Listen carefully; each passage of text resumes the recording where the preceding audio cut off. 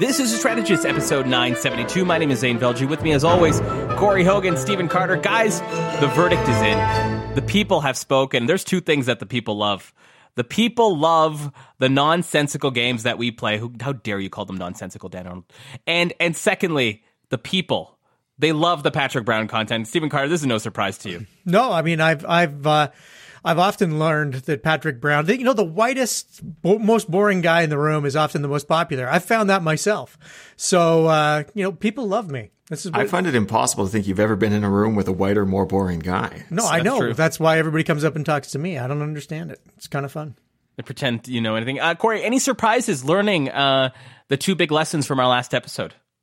Yeah, two big lessons is maybe when you're doing a new segment, start with like 4 doors instead of 8, just maybe for a time thing. Maybe. Why? I'm not asking for feedback. Yeah. I'm asking for reaction. That's very different. If I wanted feedback, you could leave it on the Apple Podcasts app with a 5-star review and just a gentle nudge of feedback, Corey. That's not we don't do feedback here. We do reactions. I tried to get you and Stephen to record it again the next night where we gave our opposite answers to each of them and ran the episode the same, called a director's cut. No, I was in. Just for the record, you didn't do I was it. in. Yeah. Why would you need me? You could have just pieced my track and just followed along. I mean, you don't need me for that. That's why I thought you guys were doing it. And then when I saw nothing come out, I was like, fucking losers. A lot of work. Just absolutely. Yeah. Okay. Yeah. Carter, I know you shy away from work. Yeah. We've got a lot to talk about. We're going to focus the bulk of our attention to our home province here in Alberta. Let's make it to our first segment. Our first segment, making sense of all the horse shit. Oh, guys, there is so much going on. There is the price of oil. There is the Kenney leadership review. There is the early election rumor mill that keeps churning out more. Well, what does a rumor mill churn out generally? Heat? Noise? Electricity? Noise. It's churning out noise, heat, and electricity. Yeah. But where should we start, guys? I want to start with, perhaps going back a little bit to what has made this interesting, which is the budget and the price of oil. And Corey, we are now seeing the price of oil in Alberta near record, if not at record highs. Give me your reflections on that from the political perspective that is Jason Kenney's survivability heading into April 9th. Well, the most obvious answer is it's good for it because it provides him both a balanced budget, which is good for him, and it provides money that you can then splash around. Not to mention, even if you step outside of government land, it means profits are up for a lot of oil and gas companies. It means all sorts of money is splashing around Alberta in a way that it hasn't been for a few years here. So price of oil, short term, pretty good for the province of Alberta. You have... I mean, WCS, literally 2 years ago, people would have paid you to take it if you were in Alberta. If you had the ability to take it, you could have actually charged them to do so. It's like garbage, right? Because that's what we do with garbage. We pay people to take away garbage. Now, WCS is over $100 US a barrel. I mean, it's quite a wild turnaround and, all good in the short term if you happen to be the government of Alberta. Long term, maybe not so good because this will accelerate people looking for alternatives to oil and gas. And obviously that was one of the things that caused a lot of anxiety last time we saw WTI around these numbers. But yeah, I mean, if you're entirely focused on April 9th, a high price of oil in the province of Alberta doesn't offer a lot of downside. Although obviously if you hit the gas pumps and you see it at, $1.60, I think it was as I was driving here, that's a problem. Carter, talk to me about the relationship. Corey's given it to us straight, right? Higher price of oil for Kenney, surplus budget equals good news heading into April 9th. Is it that? Do you agree that that's the basic sort of template here? Because then I want to kind of stress test it a bit. Well, I'm not sure that I do necessarily agree that it's. The provincial budget moves on oil and gas. So if you ever want to balance the provincial budget without incurring pain, then you have to hope and pray for high oil and gas prices.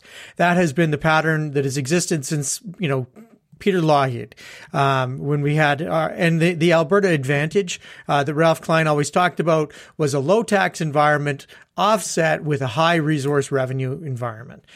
So if you want to be popular like Ralph Klein, who got 55% in his last leadership review, then yes, you can, in fact, just count on high oil prices.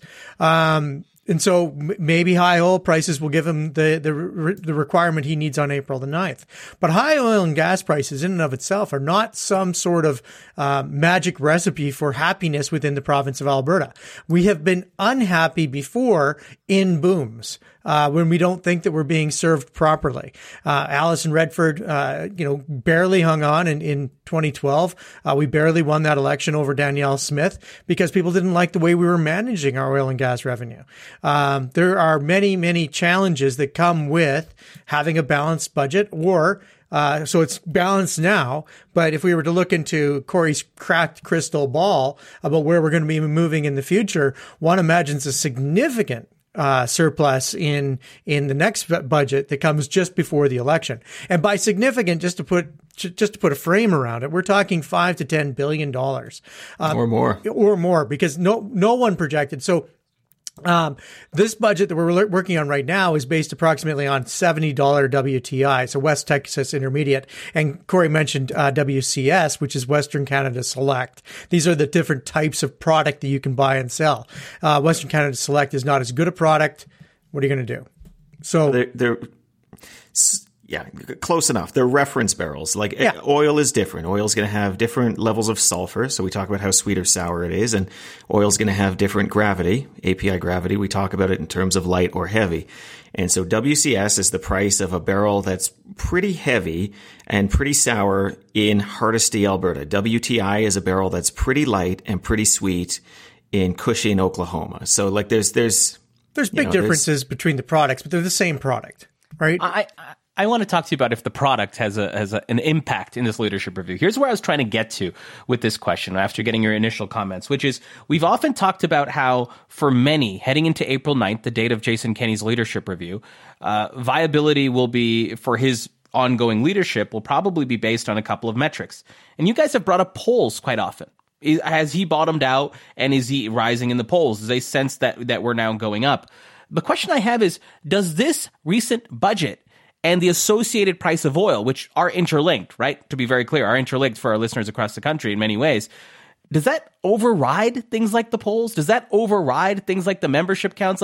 How good is this news for Jason Kenney is what I'm trying to get to. And maybe I'll kind of throw a double barrel question here, oil pun intended, which is if you are wanting to replace Jason Kenney, if you are someone who's thinking about it, flirting with it, and you're going to see that this surplus may be bigger, that these macroeconomic conditions may just go on, is it now a great time to get rid of him? You can back yourself into the same quote-unquote good economy that he might have as a gift on the back end of this review. So I wanted to get that sense. How good of news is this? And then let's talk about the alternatives from the political side. Corey, I'll let you take a stab at that first. Yeah, I would say not good enough. One of the challenges Jason Kenney has in terms of the narrative around the balanced budget is that oil has now gone so high, just through the stratosphere. Yeah. I was looking at some of the, outside of market hour pricing that we have right now. It's totally mental. I mean, we may very well be hitting the highest prices of oil before the end of the week that we've seen, and in kind of not, adjusted terms, but maybe even adjusted terms here. That doesn't help him so much. In some ways, he almost needs oil to be a little lower, like $80, $90 a barrel, where people are like, yeah, no, maybe it's good leadership. Maybe it's good stewardship they got here, but it's so high into the stratosphere. Everybody understands that the price of oil is what's driving these good times. Right. Now. So he doesn't really get the credit for it in that sense. It takes some of the credit away because we're all talking about the price of oil. If we weren't talking about the price of oil, he could have maybe seized a little bit more of that. The other problem is, and I mentioned this or hinted at this, was the gas pumps. It's much more expensive. Our bills, when we get our, heating bills here in Alberta, most heating is done by natural gas. Well, that's also going to be something that people eyes pop out of their head and say, what the fuck? How is this so expensive? And then cost of living becomes a consideration as well. And there is an NDP opposition that will very ably beat them to death on the cost of living arguments, right? Which is, I think, why Jason Kenney has made some comments about looking for ways to reduce the price of gasoline for Albertans over the next bit here. Carter, talk to me about Corey's statement here, which is he says it's not good enough. If it was kind of lower, he might be getting credit for it entirely rather than us just, all rushing towards the macro trends and the global issue that is oil supply and pricing. How good is the news for Jason Kenney on the record high prices of oil? Well, I mean, it's great if employment was going up. I mean, I think that there's all of these different metrics that have to move up at the same time. People aren't really that interested in the price of oil. I mean, if the prices of oil is directly related to how much money I make, then I love and I will follow the price of oil. And that has been the past in Canada, in Alberta. If you were a person working at Tim Hortons in Fort McMurray and the price of oil went up, you were going to do better. Your job security was better. You could have a job on the side, like the people driving buses and making, six figures or driving big trucks. Those are still gone though, right? This is not something that is happening. We're not seeing that massive rebound in investment in people. So there's still 9% unemployment in Calgary. I think it's 8.5 or something like that in Edmonton. These are big numbers of unemployment. And I imagine that if you link the downturn in oil to the NDP and the upturn in oil to the UCP, then that may offer opportunities for you. But I'm not sure that every Alberta voter is there right now, because the Alberta voters are looking at this and saying, how does this, we're now seeing a pattern, and that is that the world is dictating to us what's going to happen in our oil and gas industry. We're not dictating to the world. At least I'm hoping Corey, that they're there. You want to jump in, Corey? Yeah, I mean, always sort of the case here. I agree with what Stephen said. I just think that there's going to be a lag, and that lag works to the benefit of Jason Kenney and the UCP government. In good times, the price of oil was high. Oil is high, therefore good times is what a lot of people will assume until proven otherwise. And the proving otherwise will take some time, right? Because you do expect a bit of a lag between price of oil and these things coming back. Are they going to come back in the same way? Most evidence suggests probably not, but for about a year, you might kid yourself it's just around the corner. So, that does actually, I think, work to Jason Kenney's benefit.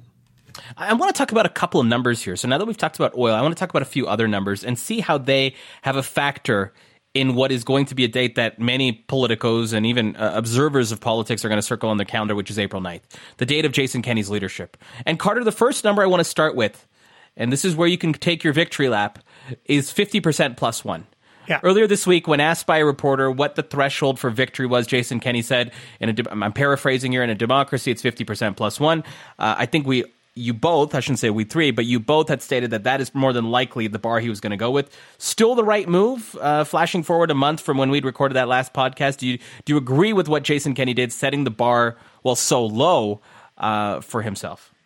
Absolutely. He needed to set the bar so low. What he did not do, which we recommended, was to tie it to the new constitution, to the constitution that was just recently agreed to by the members of the party.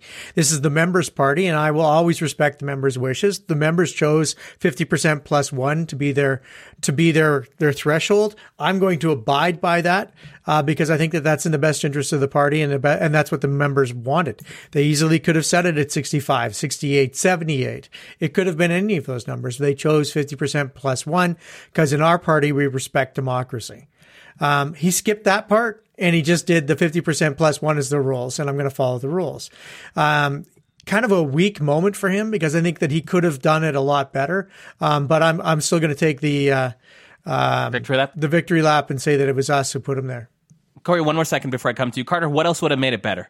You said attaching it to the Constitution. If this is the number you're going to go, he did it in a presser, if I'm not mistaken, where he was asked a question by someone.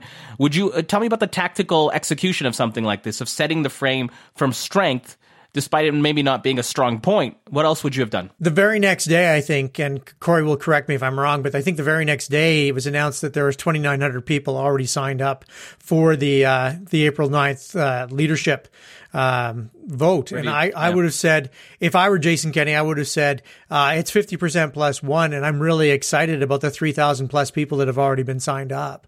Because what happened is he said 50% plus one, which made him look weak. And then the next day out came 2,900 people, which made him look weak. And bright scholars think that maybe he may not get over 35%, in the leadership. And, I'm not in the predictions game. I'm in the advice game. So, but I'm not going to predict how this is going to end, but I'll tell you something. There's going to be a shit ton of people in Red Deer. It's going to be an exciting day. This is a good time to mention, we're not going to predict how this is going to end, brought to you by Flair Airlines. Corey, next question for you. Not brought by Flair Airlines. Corey, 50% plus one. Is that right? Is that still right, I guess, right? And then let's get into the nitty-gritty of how he did it. And the second number I was going to throw on the table for you guys was 2,900, which was the membership or the amount of people registered. But Corey, go back to 50% plus one. Let's talk about that. What could have made it better? Was it still the right number? Then let's talk about all the ramifications of what 2,900 could mean as we jump into perhaps the speculation game a bit. I mean, it's fine. What other number could he possibly give? Would he possibly give? It's not something where you're going to set a bar higher for yourself that you need to jump over because you're going to want to be able to adjust. Like, let's just say he said it was 65 and then he gets 64%. Well, of course he's going to stick around at 64%, except he just killed himself by saying that it had to be 65 previously. So I think even leaders who understand that they need more than a bare majority of their party in order to ably govern would just give the number 50% plus one. So as much as I love taking superfluous victory laps, this is not credit to us. This is the obvious public answer to give. Corey, wow. Did you forget the first rule of our podcast? That's right. So I'm glad that we were able to provide sage advice once again, heeded by, some powerful people. This is exactly why our sponsors get such good return on their investments. Thank you. Yeah. Thank you, Corey. That was better as better scripted. Outcome. As scripted. I appreciate it. Corey, second number. Hold on. Not done. Go ahead. Oh, Jesus Christ. Wow. Wow, way to try to take control of the podcast as if it's like, okay, go ahead, whatever. I'm this close to muting you. I just want you to know. This close. Trust me, and the listeners probably feel the same. Go ahead. So that is the public number, right? The question I have is, what is his private number? Like, is he privately saying 50% plus one is what he needs? Because the Globe and Mail reported in January that Kenney's government senior officials said that internally they believed anything below 65% was a failure, right? Now, if that's their internal target, and it hasn't changed, that's one thing. But if their internal target has similarly changed to 50% plus one, that tells you a lot about what's going on as we start marching towards April 9th. I'll actually skip the 2,900 stuff for now because I want to talk about April 9th and beyond, what that kind of could look like, right? Before we talk about what 2,900 members might lead to in terms of an outcome, Carter, let's say he does get 50% plus one. Let's just throw out a number. Let's say he gets 55. Yeah. What happens when he gets 55? What can he do that he can't today? Will it be declared a victory? Give me the mechanics of what happens. Like, does this team try to spin it as a victory? Does the other side feel discontent? Is there just like pandemonium? Let's say it hits 55. I'm just throwing it out there. I want to play that scenario out. The leader wins by his stated threshold by a couple of points. What the heck happens from there? He's already told us. And what he's told us is that if he loses the confidence of the House, then he is prepared to go into an election. As the premier, he is the one who walks into, the vice regal's, office. The family office, yeah. as the vice son, you should be familiar with this. But the vice regal's office and says, I'm prepared to. I need, I've lost the confidence of the House and I need a government. I need an election. And then, the lieutenant governor has some choices to make. Not many, because, there's historical precedent for most of these situations, but this would be a relatively unprecedented situation where, the caucus doesn't sort it out itself and the party doesn't sort it out itself. And I'll put it in historical context. When Alison Redford lost, basically the confidence of her caucus in 2014, she very easily could have, stayed on as premier. She is the premier. There is no process, she has to step down from that or face a vote of non-confidence. If she'd faced a vote of non-confidence and then called an election, she could have done that. And that's what is being threatened by Jason Kenney. I find that fascinating. I think that that's an amazing action for him to even speak aloud. But that's what he's saying. If he loses confidence of the House after April the 9th, then he's going to go to an election. I'm not sure that's true. I think that that's a threat. But 55, if I were advising him, I would say, 55, it's not enough. Ralph Klein couldn't stick with 55. You've got to go. And you ain't no Ralph Klein, sir. So that would be my advice. But I'm not sure where the number is, Zane. You picked 55. I'm not sure if you'd pick 58 if I would have said the same thing. It's really one of those challenging numbers. Yeah, Corey, it's like an art, not science. But explain to me what you think happens when leadership review, April, all these members come in. We'll talk about the volume of members in a second that show up. He gets 55%. What ends up happening? Like, just walk me through the next steps here. He's still premier, right?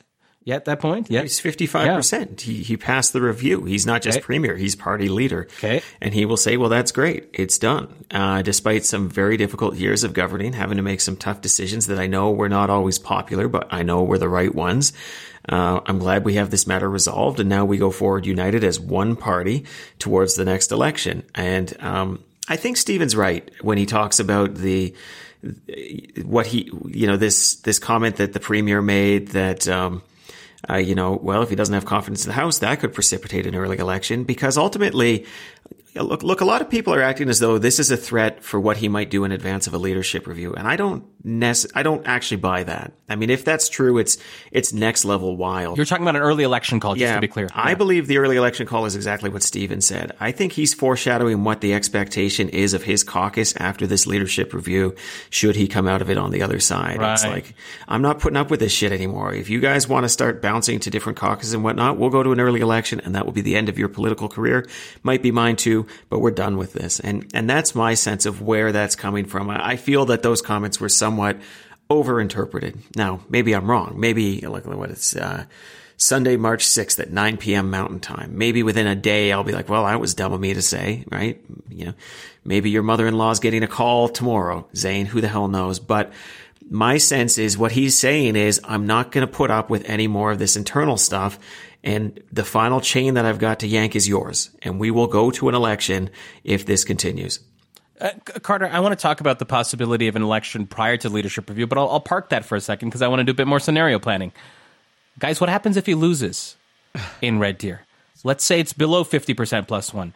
The question is, does it matter what number it is, or is a loss a loss a loss? A loss is a loss. Okay, so let's just start with the loss. Let's just pick a random number, 48%. Yeah. Stephen Carter, he gets 48%. He loses the leadership review. Walk me through the next steps here.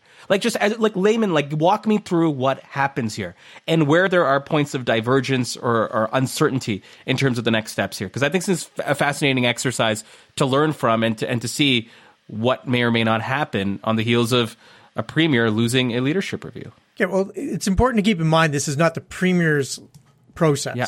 This is the party's process, right? It's party leader, right? So the party, the party would then make a decision. The party would then have to begin a leadership process. This is what it actually launches. It does not necessarily mean that Jason Kenney needs to step down as leader in the interim.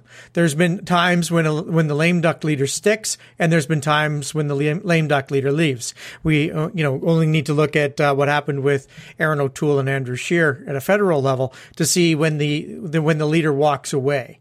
There are, generally speaking, if you're ousted at a leadership review or you're ousted by your caucus, you walk that day. You're walking the plank. So again, I'm advising him. I'm telling him if he loses, that he walks up onto the stage and gives a concession speech about how great how pleased he was to form this party, how important it is to him, and how the next party leader will have his 100% support in beating the cursed NDP, right? And I would do it that day, and then we'd look to an interim leader.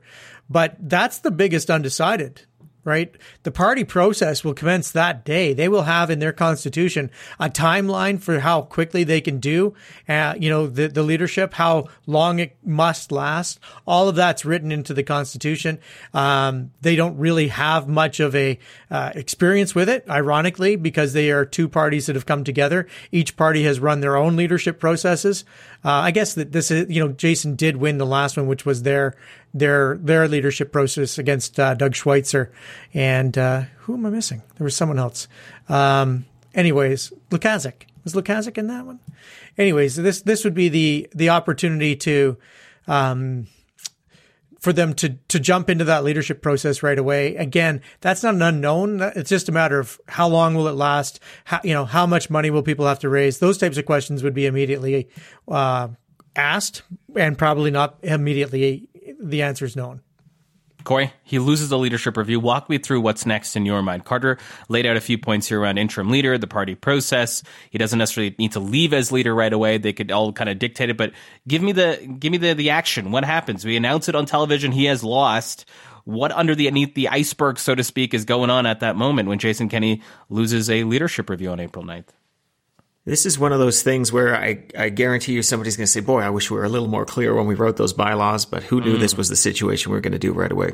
And that's not a judgment on the bylaws. That's true. Every organization only looks at these things when these things occur. But one of the big ambiguities for me is, does he remain leader? Because what it says in their bylaws is it triggers a leadership election. It doesn't actually say necessarily that he has to step down as leader, but there's a bunch of clauses that follow that imply that, yes, it's an automatic kind of stepping down as leader. So, he may even be party leader for the next bit. He may be the for all intents and purposes, the interim leader as they select a new leader of their political party.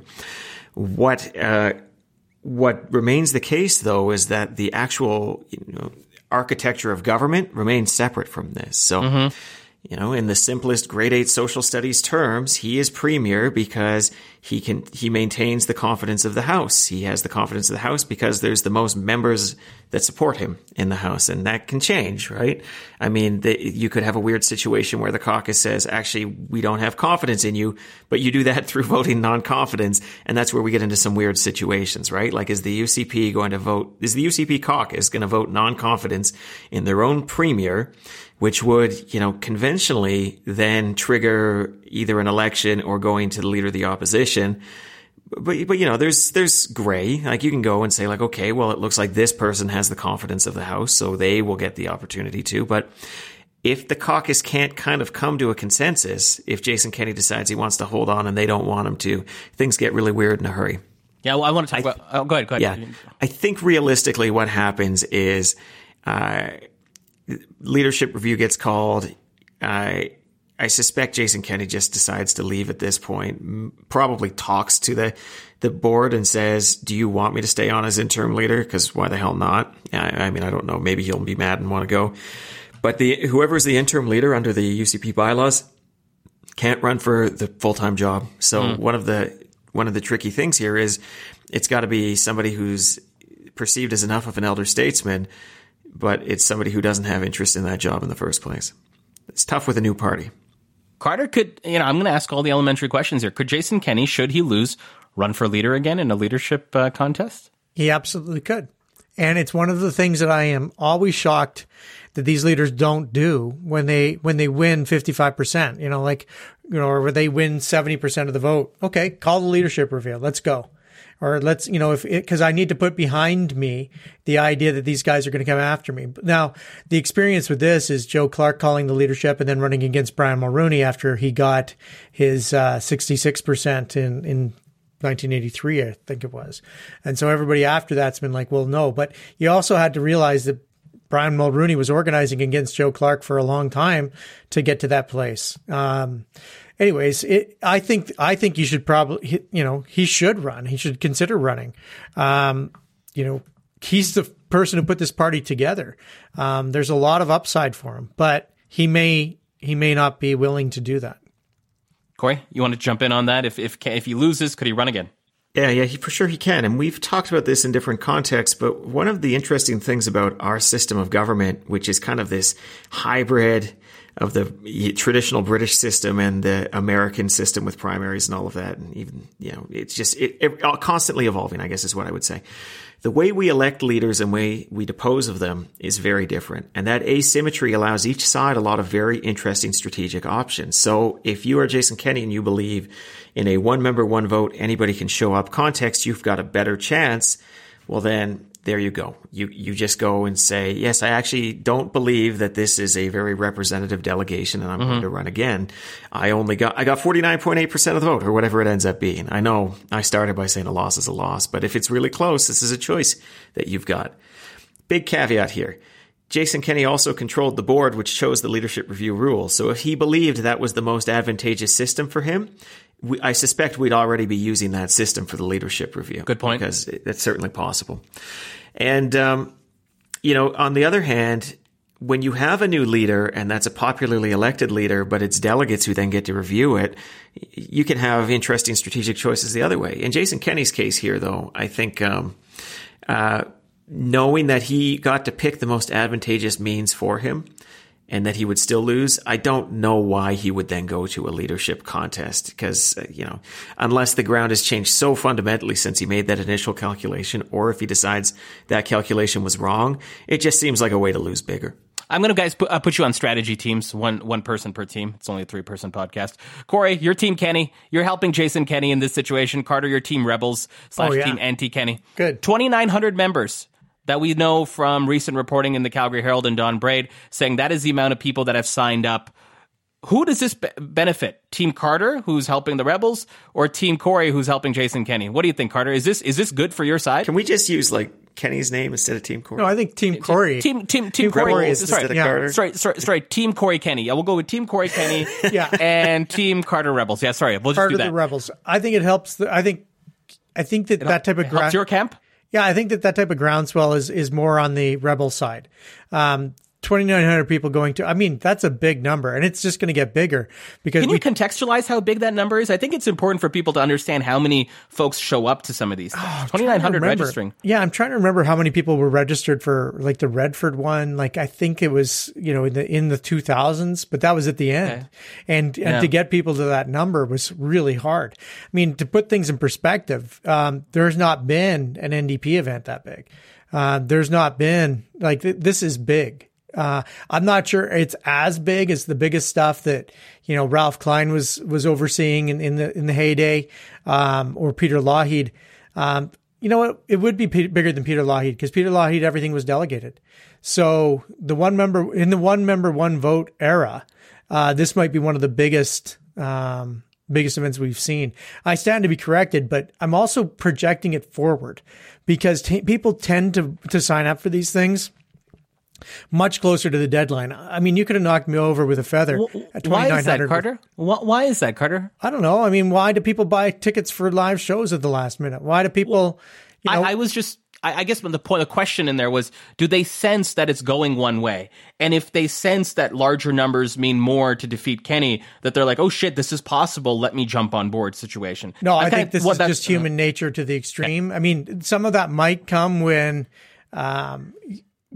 you're in the room, because people will change what their intended outcome was. If they sense that it's moving the other way, they will change their vote just to be on the winning side.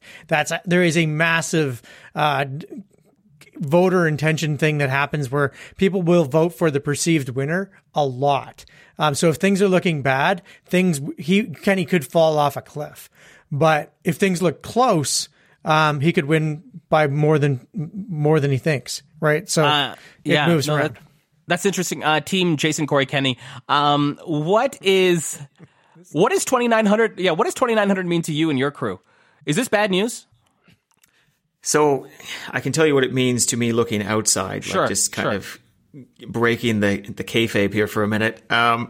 2,900 was surprisingly big from the outside, especially with a couple of weeks to go here, and especially when you start seeing some projects forward of 6,000 plus showing up to vote in this thing. For all of the reasons Stephen said, people do tend to show up to these things. They make the decisions to spend that $100 and go to that event late. It's kind of like how we have this live show on April 10th we haven't announced yet. Yeah. And we know that those tickets are all going to be sold on that weekend before they show up. Right? And we'll announce it in due time, but yeah. Yeah, and so when we see the numbers that we see with weeks to go before the deadline to go to Red Deer, I mean, people get busy. They're not necessarily 100% sure they're going to go to Red Deer unless they are, right? Unless they're like, oh, I'm for sure getting my ass there. And, I had a bit of a little tweet thread about this the other day, but there's a couple of other numbers I think that need some context. So Carter's given you some on the top end, like, is this a big event? Yeah, for sure this is a big event. I can't talk about what was going on in the 80s with Lougheed, but, 3,000 people projecting forward to maybe 6,000 or more. Massive, massive political event in the province of Alberta, right? Especially knowing that you have to spend $100 to do this. It's not exactly like it's just anybody shows up and gets to vote here, right? Context for you. At the annual general meeting of the UCP in November, where Jason Kenney did whip a bit of vote to try to get an outcome he wanted, an outcome which, by the way, would have avoided this very thing that we're talking about, this special general meeting of the party to do a leadership review. 600 people showed up party-wide, and Jason Kenney had about 350 of the votes there.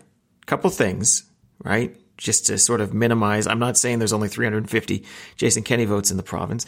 One is going to a party convention. That's a time commitment, right? That's even more than just driving to Red Deer and voting for most people. That's your weekend.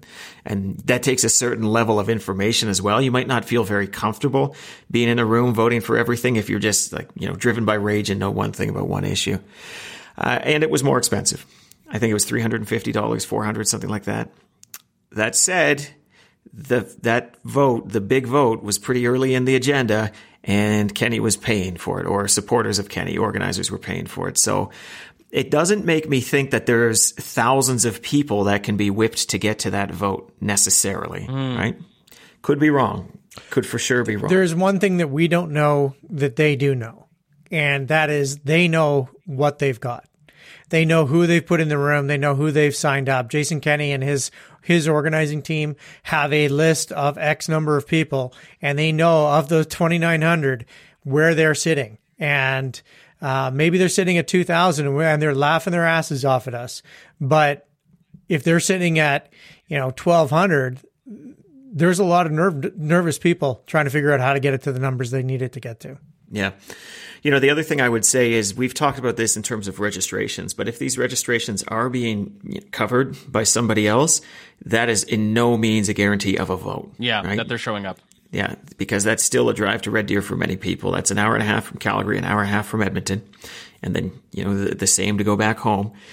And it's very easy to put somebody's name on a list and say, hey, you're going to go do this? Yeah, sure, I'll go do this, right? So that's also unclear to me. And for those reasons, Zane, I would say that in general, when you talk about the ability to out-organize somebody at a convention, my strong belief is the bigger the number, the less likely you can actually call it to organization, right? Now, some people might say maybe he's just awesome. Maybe he's getting thousands of people there. Yeah, but Occam's razor, maybe people just want to show up. And if it's people showing up, that suggests that that's probably not like a pro-status quo group, because people tend to be driven by frustration, rage for these things. And that would not bode well for the Kenney camp. So, from the outside, I would say 2,900 at this point looks pretty surprising. Doesn't seem to bode well for Jason Kenney, but Carter's right. Maybe they got a list of 2,700 and they think this is all hilarious. Who knows? Back to form, guys. We're back to playing each other's roles. Carter, you are on the Rebel team. We use the Meisner technique on this show. Okay. Carter, you're on the Rebel team. How are you using 2,900? How are you, and what sort of public communications are you doing right now to spin to your advantage? Are you downplaying the number? Are you talking the media through what this could mean? Are you leaning into potential leadership replacements? Like, what are you trying to do right now with about a month to go with some of the dribs and drabs that you have? Let's say this number is good for you. Let's just go with that assumption. What are you trying to do by showcasing the numbers, showcasing the size? What is your communications and outward strategy right now, Carter? I think what I would say is we don't know who all these people are. So we think we're doing really well. We think we're winning, but we need 500 more people this week. I need 1,000 more people by the end of the weekend. Publicly, you're going to start saying this stuff? Not publicly. I'm calling people. Calling people and I'm saying, have you registered? I don't see your name on the list yet, but I need you to register. We need to, right now, I've seen Jason Kenney organize, right? I've seen all the kids come off the buses, from the Catholic private schools in rural Alberta. I've seen them attack, Sandra Jansen. If Jason Kenney can organize big numbers. So if I'm on Team Rebel, I'm making telephone calls saying, we are behind, but we're in it. We are 100 votes back. We can totally get ahead of this thing. We need the numbers to be 6,000 if we're going to be able to compete, because that guy can pull 3,000 votes minimum. So we need to get at least our 3,000 people there as well. Corey, what are you doing if you're on Team Kenney? Well, I'm doing what I think Stephen should have been doing, which is saying it's close, right? It's close. We know that we've got basically every extreme interest in this province, trying to drum everybody up with whatever lies and whatever fictions they can come up with that suggest that this province would be better if we took a hard right tack away from where where Albertans are and where the middle is. But listen, we know that way leads to ruin. So you've got a choice. Give up 3 hours on a weekend or lose your party, lose your province, lose this economic recovery that we've built. And that should be an easy one. And by the way, the one thing you're not going to be asked to give up is $100 because we'll cover that. This is important. We can get you there. We'll drive you there if you need. Corey, are you doing new members stuff? Is this persuasion generally? What are you thinking of as a Kenney crew right here, knowing that should this 2,900 number be leaning more towards your opponents, plural? I'm going first and foremost to list of people who supported me in the past. This is not that far removed since the PC leadership, since the vote on the merger, but the useful list as well, since the vote for the UCP leadership, since the election. You want to be not spending a lot of time getting somebody who was not on your radar, and then getting them to Red Deer. You want to find the people who supported you, and you want to be working out through your lists of supporters from the, let's call them 1s to 5s, 1 very soft supporter, 5 diehard. They would, walk over coals for Jason Kenney. Start with the 5s, get every bloody 5 there. Then start getting the 4s, then start getting the 3s. Work your data sciences hard to make sure you're not accidentally dragging people who have no interest, because the last thing you want to do is pay for the registration of someone who's going to come vote against you. But, you've got ways to do that. But the idea here is not to bring in a whole new universe. It is to get the band back together. Carter, talk to me about messaging from your perspective. There's 2 things that I think Jason Kenney has in the messaging quiver that he's been putting out. And let's be clear, he's publicly campaigning for this, right? It's things have been lining up that both on timing and on message. But 2 things I want you to address as leader of the official rebel opposition, which is number 1, he's characterizing this as a moderate conservative himself versus a far right. Curious to get your take on that messaging. And number 2, he's talking about the economic growth under his watch. How are you undermining both of those points? I would say that this isn't about economic performance. It's not about any minor uptick that's been caused by external factors. I mean, sure, COVID was an external factor. Yes, this is an external factor with the oil price. That doesn't matter how good how big the external factors are. What matters is how will we respond to them. And Jason Kenney cannot respond to them. I mean, there's been 18 months of polls. 18 months of polls back to back to back to back to back with the UCP in second. This is the end. It's over. We have no choice. But to prepare for an election, it has to happen within the next year. And we need to make sure that we're ready for it. We need a new leader who can take us to that place, because Jason Kenney, it doesn't matter what the circumstances are, he can't take us to the victory.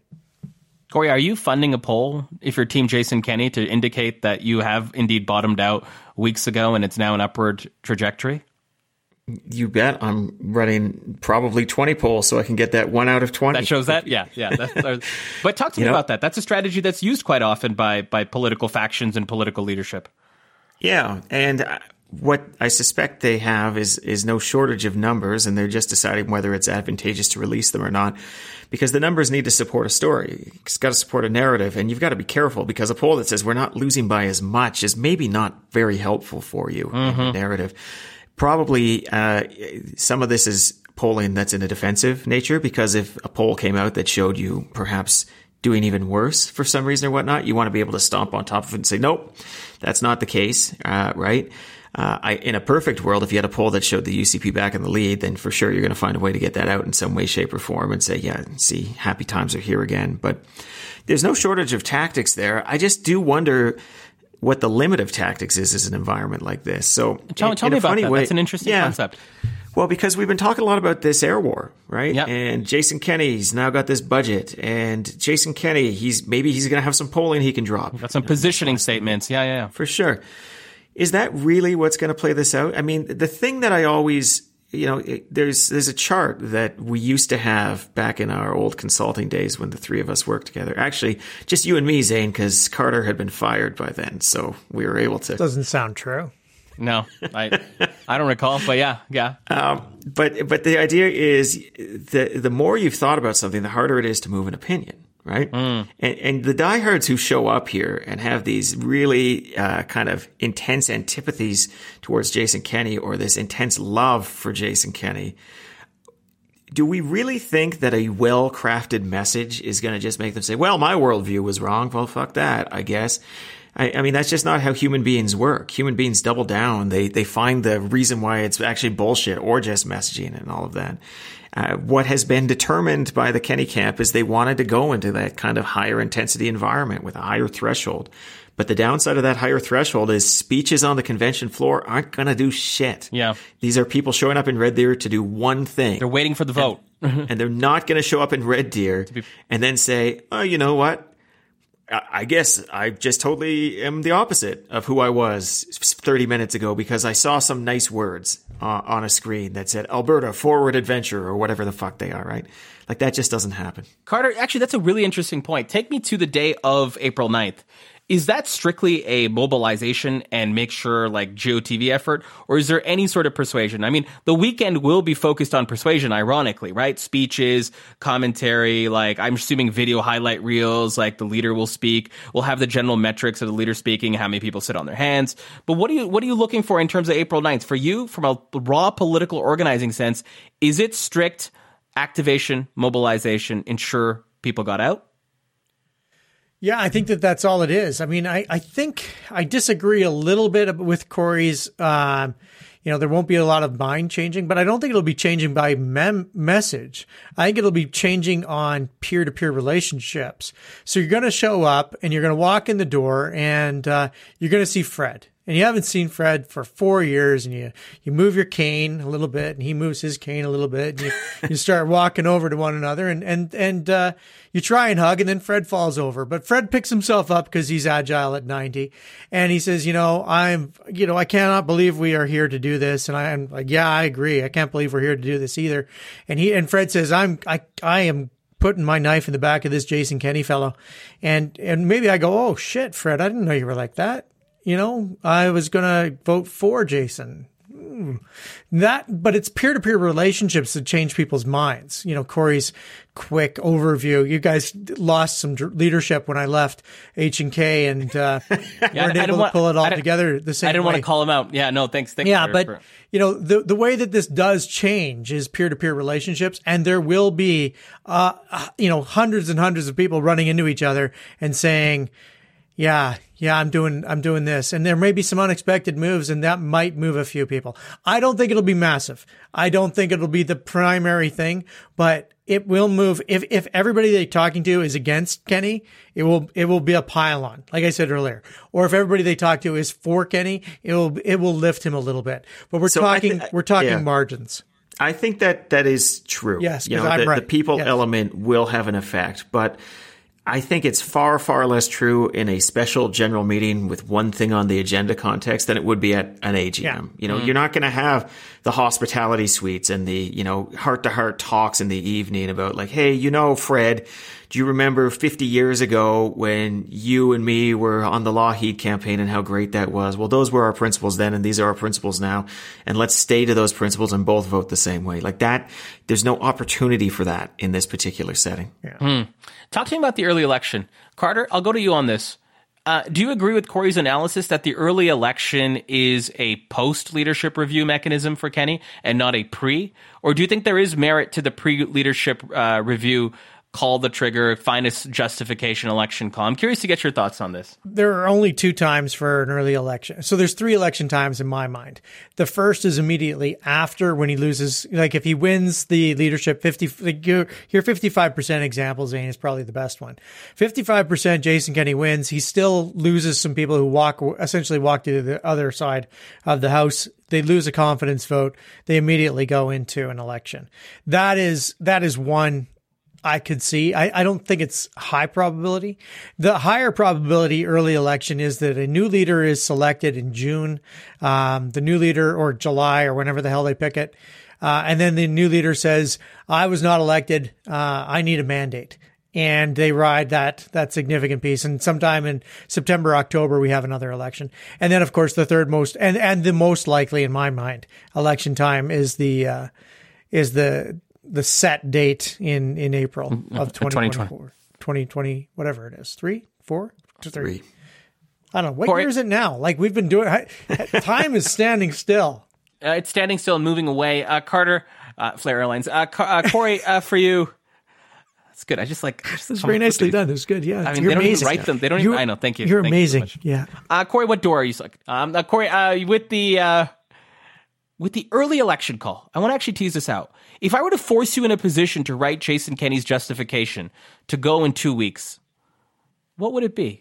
If the rumor mill around I'm going to lose in April 9th, shit's about to happen. I need to protect myself. It's kind of a kamikaze election. Maybe you might disagree, but let's just say you could not convince him otherwise. He's like, fuck it. Corey, we're going to the polls. I need you to write my justification in terms of why we're going to the polls. What are you putting together for Jason Kenney in terms of why he's trying to go to the polls prior to his leadership review? So you need two things to do this, right? You need to create as high of stakes as possible, which justifies needing to know where people stand, whether they're with you or against. And you need to create a situation where there's enough noise that where people stand is in question in a way that is material, right? So I guess I would be looking in a couple of different ponds here. One would be perhaps on anything with the federal government, because you can say, we are about to go into some big, heavy conversations with the federal government. I can only have success with that in a negotiation context if I have evidence that this House is behind me. So I need a vote of this House that says that I have the support of the House, right? And I expect it to be unanimous from my side of the caucus, or else there's just no point in doing this, right? Really try to raise the stakes, even beyond kind of a literal confidence vote, I think. But make it exclusively about confidence in Jason Kenney's leadership, right? All of these clouds over this, how ambiguous this is, this leadership review, which, is in the future, like all of this impedes me from being able to do the things I need to do for Alberta. And the higher you can make the stakes on those things for Alberta, the better. I think some stuff around pipelines would be him going back to a well he's gone to many, many times. If you want to talk about negotiating the end of RCMP providing provincial policing, perhaps that becomes one. If you want to talk about an Alberta pension plan, perhaps that becomes one. I think those two are perhaps too unpopular to go into a general election on, though. So my suspicion is it would have to be something that was more universally loved, but would somehow still trigger people the wrong way. Carter, you're signed for a one-day contract to help Corey out. What are you adding to the justification for an early election call prior to April 9th? Let's say Kenney says, listen, I need the best rationale I can have. You guys are going to give it to me. Build on what Corey said right here, Carter. What are you adding to the mix? Or what are you wiping up and ripping that page and saying, I'm writing my own page? What are you doing for your justification for an early election call if you're Jason Kenney? I'm probably just going to, we could not have had a more dynamic shift in ever. And I think, that's probably how I'd put it. This has been the most dynamic shift in Alberta history. We have gone from a $20 billion deficit to what could be a $10 billion surplus. We must have an election. We must discuss I need the electorate to tell me where to go. And that's, this budget is so different than anybody expected. I'm pleased for it, but we need the world we need Albertans to give us an answer. That's how I'd phrase it. Corey? Yeah, but you need an excuse for now and not 1 month from now. And I think that's the thing that makes it hard. Like, I don't know that that's why I actually don't think it's very likely that we're going to see something like this happen. Because if it looks too crass and too calculating, I mean, you're toast. And you might be toast in a way where literally everybody goes somewhere else and just says, screw you, Jason. And then, as crazy as it sounds, a new party shows up within 4 days. And even though it's in the writ, it's all of a sudden there's a new potential premier in the mix here. So, Corey, talk to me about the post-April 9th version. You guys have teased it a little bit, but talk to me about how that mechanically works with the steps in there and like where it's a little murky in some ways in terms of how that could essentially go. So let's say he gets that 55%. There's discontent within caucus. People are like, come on, like, what the hell? What do we do from here? He's trying to like assert power, say I won. Walk me through the steps of how an election could be triggered there on after. Well, I think that one's a lot easier. Because again, I don't even know in that context whether you need a formal vote of the House. You just need enough noise in your caucus that Jason Kenney can go to the LG and say, I need the confidence of the House. I'm not 100% confident I have it. In public, you can say, I have the confidence of my party, which has just been proven here. So we're going to get a new legislature here. For me, it's pretty simple. It's basically, he talks to caucus and says, I'm not putting up with any of this anymore. We've gone through 2 years of backroom dealings, cloak and dagger, people trying to run leadership contests they lost by proxy through individuals in this room. And I'm willing to let bygones be bygones. I'm willing to forgive, but I am not willing to put up with this for another minute. And if this starts again, I'm telling you right now, we will be going to the polls. I will not be signing your papers, and we will be getting a new caucus here, one that can stand by the membership of this party that just supported me for leader on April 9th. Is there a pathway where the caucus votes non-confidence in its own government, but that we don't go to an election? That they still have the upper hand of keeping government, Corey? Yeah, I mean, this is... Well, now you're getting this wild speculation. There are people who I'm asking have more advice for the family office, yeah. First, well, trust me, get real advice. There is definitely a possibility of that, because ultimately it would be really interesting. Isn't the LG supposed to go to the leader of the opposition? It's like the King Bing affair, yeah. There's a really interesting thing that would happen here, and I'm not actually sure what would occur, but the idea would be, if, in this scenario, there's a vote of non-confidence, right? And then you go to the leader of the opposition and you say, do you think you can create a government? And if the leader of the opposition says no, well, the cleanest thing is just sort of to go to an election. But if you've got another group of people saying, hold on, we got 50 seats right here, we think we can be government. Within the UCP, more than likely. Yeah, within the UCP caucus. Yeah. But how do they have that conversation? The conversation is supposed to be had from the leaders of the parties. And there is no we're UCP number 2. They're not actually, they don't have the standing to sit in front of the LG. Well, look, I'm just going to say right now, this is kind of, I guarantee you there are precedents of this somewhere within the Westminster system. I don't necessarily know what it is, but it's not unheard of that you would all of a sudden have a compromise government come out of nowhere, or, when you think about the Queen and you think about UK politics saying, I think this person, like maybe Churchill, for example, can put together a government, right? Like there are mechanisms to go outside of the party leader. I think that without a leader for the UCP, right, because there won't be a new leader, I think that, if there's not a new leader, then the next thing is the got to go to an election. I think that you have to, if you were the LG, and Zane's closer to the LG than most, but if you were the LG, then the answer needs to be, I talked to the premier, to the leader of the government, and I talked to the leader of the opposition. If neither of them feel like they can have the confidence of the House, I go to an election. Corey, round us out here. Yeah, I'm less sure of that, but that's also why the government pays for all those fancy lawyers. So we're going to leave that segment there, move it on to our final segment, our over, under, and our lightning round.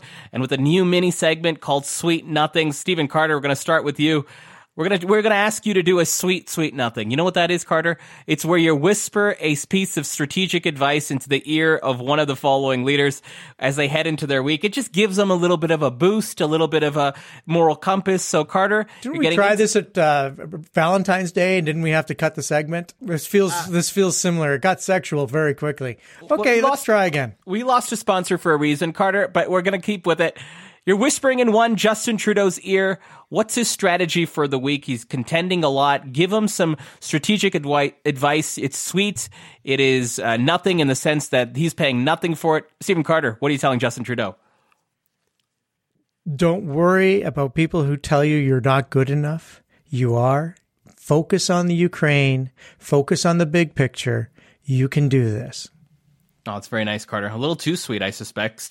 Corey Hogan, I'm going to go with you for our next one. Pierre Poilievre, what are you whispering into the ear of the Conservative frontrunner in a one-person race, the knife fighter known as Pierre Poilievre? What sweet nothing are you whispering in his ear as his moral strategic compass for the week? You say your campaign is about wanting to be prime minister, kind of jumping the party leader. That's fine. I can get behind that. I understand that. But remember, your campaign is not to be a rodeo clown. And the idea that you would bring forward some of these things to win the leadership that might damage you severely in a general, I mean, these are unnecessary. Ask yourself what it takes to win both races, not just the one that's most immediately in front of you. Oh, nicely done. Corey, I'm going to stick with you for our next one. Jagmeet Singh. What are you whispering to Jagmeet Singh?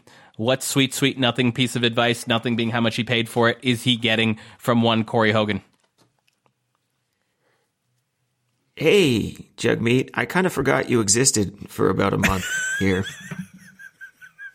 How you doing, man? It's good. That's good. These are nice little voice notes that we're leaving. Stephen Carter, end us off with a voice note from your previous boss, your former boss, Jean Charest. What sweet, sweet nothing? What WhatsApp voice note are you leaving for Jean Charest today? Please don't make it personal, but if you need to, please make it personal. Well, Jean, remember me? I'm here for you. Call me, and I will tell you how to beat Pierre. You beating Skippy is in everyone's best interest. Do not fuck this up. Well, we'll move it to the next question here, Corey. Overrated, underrated, 2,900 members signing up thus far for the UCP Leadership Review in April. Overrated or underrated if you're on Jason Kenney's team?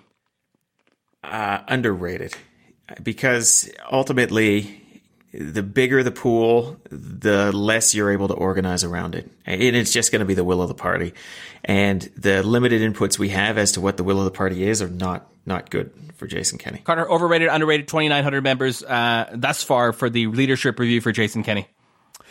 For Jason Kenney, I think it's Team Kenney. I think it's underrated. I think that this is a big challenge for him. I think that was the thing that I paid the most attention to. It wasn't the 50% plus one statement that he made that was expected. It was the 2,900 people already that caused my ears to perk up. Carter, so on a scale of 1 to 10, the scale does start at 1. What do you give Jason Kenney for his strategy and message on saying that ending global dependence on conflict oil is essential for international peace? Alberta can be part of that solution, as he subtweets and talks about the crisis in Ukraine. Many calling it opportunistic, others saying this is exactly what we need. What would you give Jason Kenney on a 1 to 10 scale for the strategy to come out ham-fistedly about conflict oil and lean into his long-term narrative that he's been talking about, re-ethical oil? Yeah, I mean, it's a total fail. I mean, it's tone deaf, total F, a total F for tone deaf. It didn't make sense. He's such an asshole. You don't need, things are going great for you. Things are just going great. Why are you putting the knife in everybody else's back? This is going to turn too. Corey mentioned it at the beginning. What's good for Alberta today leads towards things being worse for Alberta in a shorter term. Germany is talking about a 15-year ramp up on its removal of fossil fuels. We're going to see car companies moving, they were 2030, they were trying to sell more electric vehicles than fossil fuels. Watch that shift. Watch that shift to 2028, 2027. We're going to see massive shifting. And I'm not just saying that with confirmation bias because Corey and I both want to have an electric vehicle. Corey, lay it on me. On a scale of 1 to 10, Kenney's strategy of calling out conflict oil in the midst of the war in Ukraine. Well, it's all about the most domestic of domestic politics. It's about leadership politics. It's about party politics. It's not even about the province. And when you consider it through the lens of that audience, it makes sense. If you want to consider it through the lens of kind of common sense, the general Canadian public, something like that, yeah, I mean, it's not helpful for a couple of different reasons here. It's never been that clear to me that it's a particularly realistic idea that we were going to ship oil across the continent to the east, incurring those shipping costs, then upgrade it at a refinery in New Brunswick and then put it on a boat and then take it across the ocean. I mean, that's a pretty complicated flow. It seems more likely that it would stay on the continent and it would offset oil elsewhere. And all of this would take years and years and years. I guess that's the thing I want to underline here. So when we talk about the immediate crisis, none of this is going to help. None of this is going to help in any way, shape, or form. And so I think that's why people say it's opportunistic. Now, if you had a time machine and we had built a bunch of redundant infrastructure all across this continent to move oil, would that help right now? Probably still not. I don't think Europe was ever a big market under consideration for us. So So it doesn't even feel like Monday morning quarterbacking. It just feels like trying to shoehorn your issue into somebody else's issue. And the common thread is oil, sure. But when you look at the complexities of all of this, you could build a world that would allow us to backstop Europe's fossil fuel needs. But why ever would you in a free market, I guess? And so, like, I don't know. Now I'm just sort of sputtering here, but that's my other thing. Like, you can do these kinds of plans, or you can have a free market, but you can't have both. Yeah. Like, choose, right? Corey, I'm going to go to you for our final question, then, of course, to Stephen. Corey, real estate in this country is expensive. We know that. But nothing sometimes is better than a good deal. And I think I've got a good deal for you. It is an island property. 2-floor on a location called Kenney Island. And Corey, this particular cabana, I mean, beautiful views. You purchase now, Sunday, March 6th. I can give you possession maybe on April 10th is what I can give you possession. April 10th. Now, I don't know if anything's happening on the 9th, but April 10th, I can give you possession. Corey, are you putting the money down today on this extreme value that you can buy on Kenney Island, with possession date being April 10th? Are you buying, yes or no? I think it would really depend on the price, but probably not. It's tough to see from the outside what the hell's going on in a party contest, always, but there's a few things we know, and I'll recap them because we talked about most of them on this show here. 1, 2,900 people have signed up. 2, last time the UCP got together, 600 showed up, and Jason Kenney got 350 of them. 3, polls are showing that Jason Kenney is not popular, including amongst his own membership. So knowing only those things, I have no reason to believe that the odds are in Jason Kenney's favor. Now, absolutely possible that I've called this entirely wrong, but I'm not going to be putting down that investment. I'm still trying to pay off my O'Toole real estate. So, Carter, they say the best real estate investments are made from the gut. They're made from the gut. They're made from the heart. Stephen Carter, this is a beautiful property. 2 floors. Rarely do you get 2 floors. Generally bungalow-style properties. Kenney Island. You buy today. I give it to you on April 10th. Are you in? Let me tell you something. I didn't buy O'Toole Island. And then the moment I started saying that O'Toole Island might have value, it was wiped out by a hurricane. So no, I will not be buying real estate on Kenney Island. I'm finding all real estate on islands to be very, very tricky right now. I will be staying, maybe a short-term rental on Kenney Island. I might be interested.